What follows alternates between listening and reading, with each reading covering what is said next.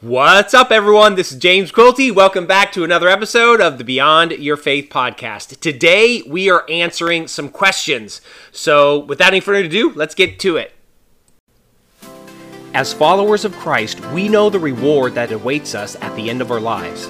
The big question is, how do we live our life here on earth as we walk towards eternity? Is it a sin to want to earn more money than what I already have, or should I be grateful for just getting by?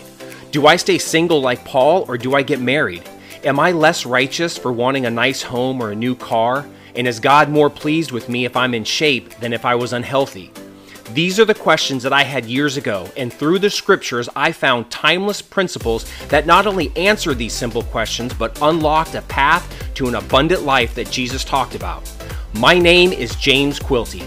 Join me as I seek, share, and learn to apply the simple principles hidden in the Bible that teach us how to be successful in this life the way God intended. Welcome to the Beyond Your Faith podcast. So we got a question from one of our listeners, and I'm going to read it to you, and I'm going to do my best to actually answer this. So it says, how can we trust in the sovereignty of God and diminish arguments among believers?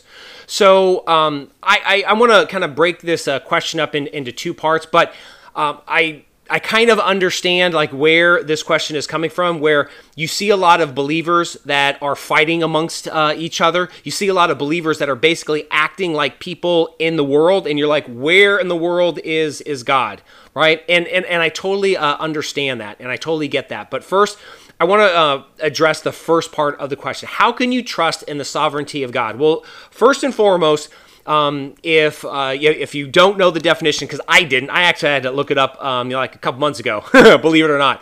But sovereignty means supreme power and authority, right? And if you look at like the United States, when it was first created, the sovereignty of our nation was based off of the people itself. That was how our founding fathers, wrote that into the Constitution, right? Because they came under from a tyrannical king of England. Now, if you've seen things have shifted, that sovereignty has moved from the people into the power of what? Government and institutions, right? And so now these institutions think that they're the supreme authority. So when you're talking about the sovereignty of God, He is still in control over everything. But how can you really trust that? Well, I'm going to use, again, myself, because I can't speak to anybody else. But what I have noticed is that in the times where I have totally doubted God, and I've totally, doubted, my beliefs in Jesus and also in the faith, it usually stemmed from one of two things.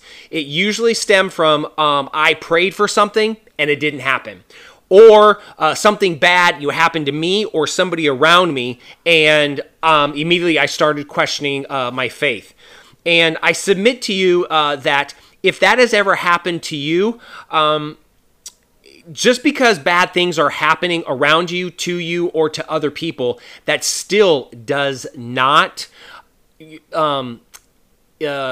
invalidate, or it still doesn't change the fact that God is ultimately in charge and He is all powerful, right? So an example that I like to use is parents, right? So if you have any children, and maybe when you were growing up, if you don't have any children, right, if you're listening to this, there may have been some times where you did not like your parents very much, right?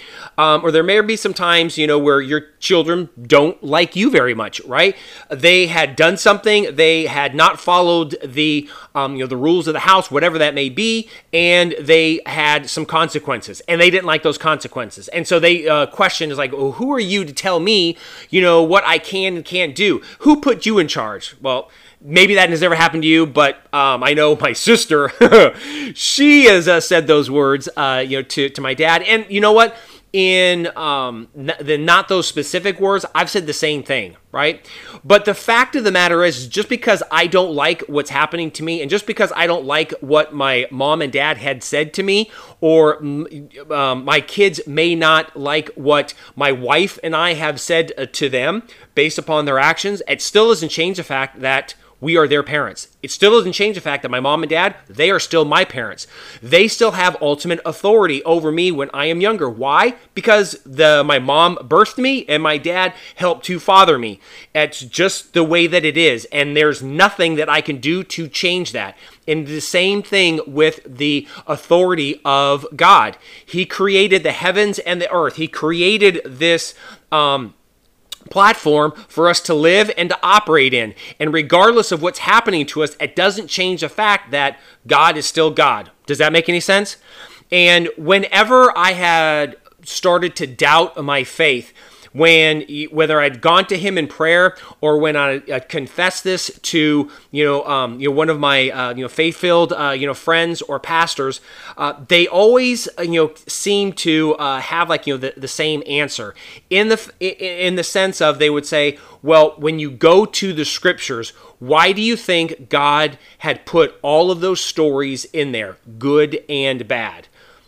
I was like, I don't know. And they would, tell me that the reason that those stories are in there is for us as a lamppost, right? And it's a roadmap, so to speak, to show you the authority of God and to let you know that, hey, he is the ultimate authority, and whatever he says goes. You may not agree with what's going on, but ultimately it's God's decision.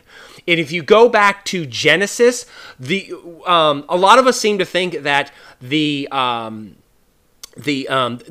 big thing in Genesis when Adam and Eve sinned, when they bit from the apple, that they were just totally disobeying God, which technically they were. But you know what the big thing was? Why do you think the enemy wanted them to eat that apple? Or even before that, why do you think God even put that tree in there? What was the purpose of the tree of the knowledge of good and evil? Was it when they bit that they finally realized that there was evil in the world? No. What that tree was the knowledge of good and evil. It was representative of the ultimate authority on who says what is right and who is wrong. And that authority is reserved for God and God alone. So when the enemy was trying to tempt Eve and also, Adam, when he followed suit, when they bit into that apple, it was because the enemy tempted them with, listen, when you do this, you get to make your own rules. You get to be God. That's the whole point of God being God, is that he decides on what is right and what is wrong. Does that make sense? Not man, not anybody else. And that was the original sin. So when we see things that are going on and we don't understand, we immediately start to question the sovereignty of God. But guess what? We are looking at things from a faulty pair of goggles, a faulty lens, so to speak. And like I said before, it usually stems from something didn't happen that I wanted, or something's happening to me that I didn't ask for, or something's happening to somebody that I care about that I just don't understand. And sometimes, we just have to trust that God has our best interest at heart. I love the story of Job, because if you look at Job, God even says that he was righteous among all those other people. He didn't do anything wrong, but then, this was a lesson that he was basically, trying to put the enemy in his place. But Job didn't know anything about that. All he knew was that, he's serving God. Everything is great. Next thing he knows, in a matter of just like a few hours, he loses his health, he loses his family, all of his children, and he loses all of his wealth. I mean, pretty much all of the blessings that the Lord had given him, he had taken it away. And he's like, what in the world? But again, what most people miss in that story was that the enemy wasn't just going off half-cocked. He wasn't just doing anything to, because of his own power. No, he was given the authority by God. And it wasn't because he was trying to punish Job. It had everything to do with the enemy. And God was trying to, once again, put the enemy in his place to show him, you don't have any power. This is, this is bigger than you. Does that make any sense? And so a lot of times when we question, when things are going around us, the sovereignty of God, it doesn't change. And I also submit to you also is that when you're reading the scriptures, those stories that are in there, just because you weren't there doesn't mean that it didn't happen, right? And I'm just again, full transparency. When I doubt, a lot of times when I read those stories, especially some of like the major miracles, let's just say parting of the Red Sea, let's just say with David and Goliath. What are some of the other like really miraculous? Oh, Jesus, healing, paralytics and giving people, their sight. Oh, and the big one, Meshach, Shadrach, and Abednego, right? Getting thrown into the fiery furnace, and they're walking around and they don't even, die, right? When I read those stories, I'm like, I'm going to be honest. I doubt a lot. I was like, did that really happen? I don't know.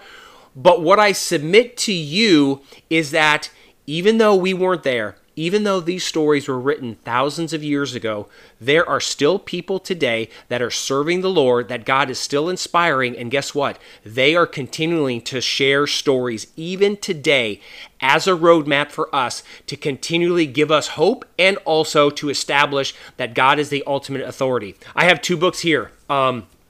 Just as an example. One of them, this was from my library, is from Norman Vincent Peale, and it's called The Power of Positive Thinking. If you have not read this book, I highly recommend that you pick it up.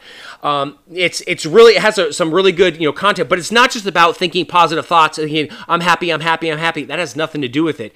It has everything to do with sharing stories of people that were going through a lot of really tough times, and the Lord always came through. Right? There's another one that I just recently picked up, which I love. I'm almost done with it. And it's by Stephen K. Scott, and it's called The Joseph Principles, right? Turning adversity and heartache into miraculous living. And again, there is a lot of miraculous stories that happen here in this book that Stephen K. Scott shares, especially something that happened to him personally, to his oldest son. But those stories are there, again, to show us the miraculous, to show us that despite everything that's going on in the world today, the Lord is still alive, He is still well, and He is still providing accomplishing miracles for all of us, right?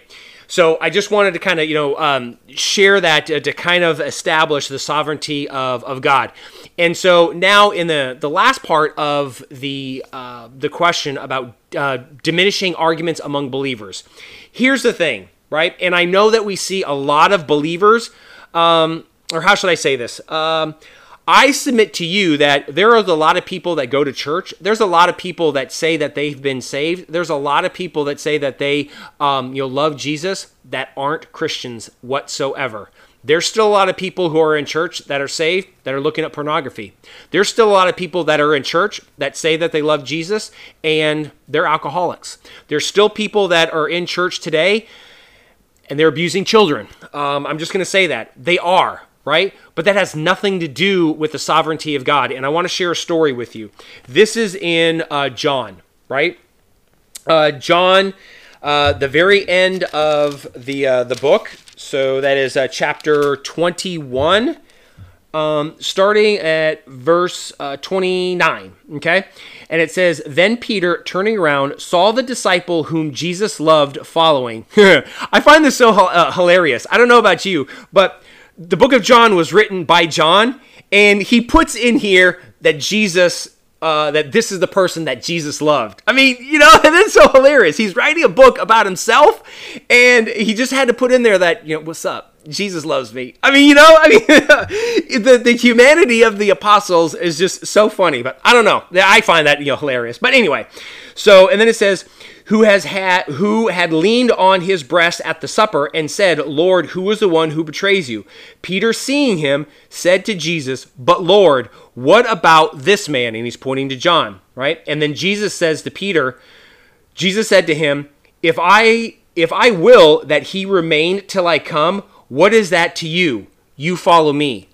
So what does that say to me? So a lot of times we're looking about what's going on with other believers and we're arguing and they're doing a lot of bad things.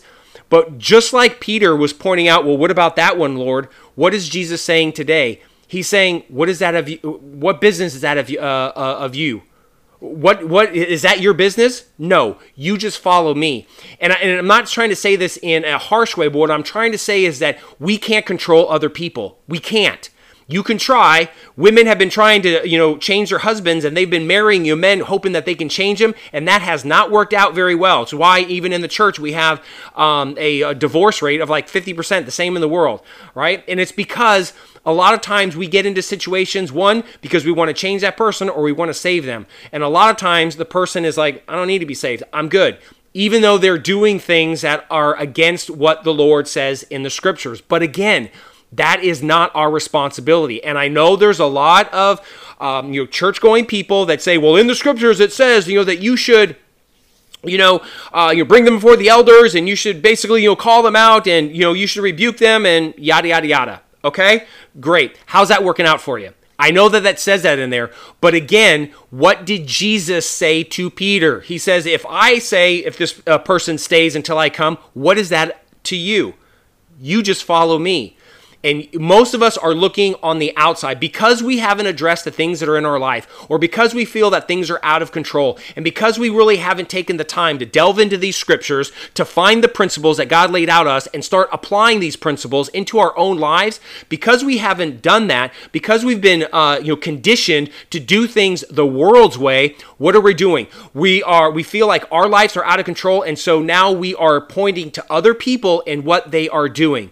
The best thing that you can do is to first again, not to get, so like crude or anything, but handle your business. That's what my friends used to say when I was growing up. Just work on yourself, right? Don't look at what other people are doing. What you can do best is work on what you have control over, and that is yourself, and that is in your sphere of your family, right? You'll never have a public victory before you have a private victory. And it first you have to work on yourself, then you work on help with your family, and then you work on the community, and then you work on the world. And it doesn't change. That is the process. That is how God laid everything out since the beginning of time when he put Adam and Eve in the garden. And I know it is frustrating when the news that you are seeing, you see all these things that are happening. But again, do you have control over all of that? Did Job have control of what was happening to him? No. Do we have control of what's going on in the world? No. What do we have control over? We have control over, one, our heart and who we decide to put that trust into. Two, if you have a family, if you're married, if you have children, you have control over that family. You are supposed to be shepherding your as a husband, shepherding your wife, shepherding your children, right? As a wife, you are there to be supporting your husband and also shepherding with the children. Does that make any sense? So before we start pointing like, why is this happening, Lord? Why is this happening? We first have to start working on ourselves. We first have to start handling the situations that are in our lives in order for us to be effective everywhere else. Then if you're looking at the news and you're looking about other believers, even if you go into church and somebody was really like nasty to you, which that is just life, you can't change that. The person that cuts you off, you can't change that person is cutting you off. But I still submit to you, even though you may not understand it, and even though you may be getting angry, and even though with all the bad things that you see on the news that are happening, and you're like, how could this be happening? I still submit to you because the words of Jesus ring true in what he said to Peter. If I will for him to stay alive until I come back, what is that to you? Follow me. And he was trying to tell Peter, it's none of your business what I have planned for everybody else. You just follow me and do what I have commissioned you to do. Does that make any sense? And I hope that I've answered that question, as best as I possibly can.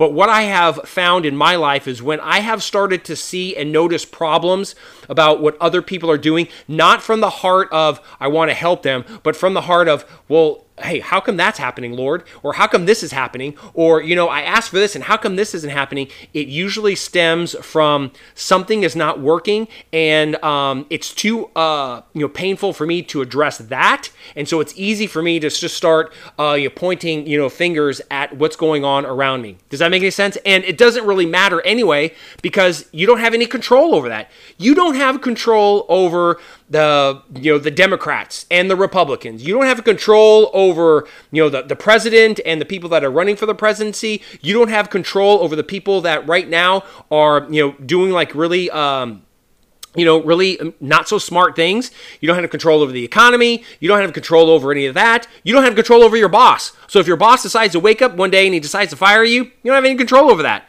What you do have control over is how you handle situations that are coming into your life. What you do have control is who you put your faith into.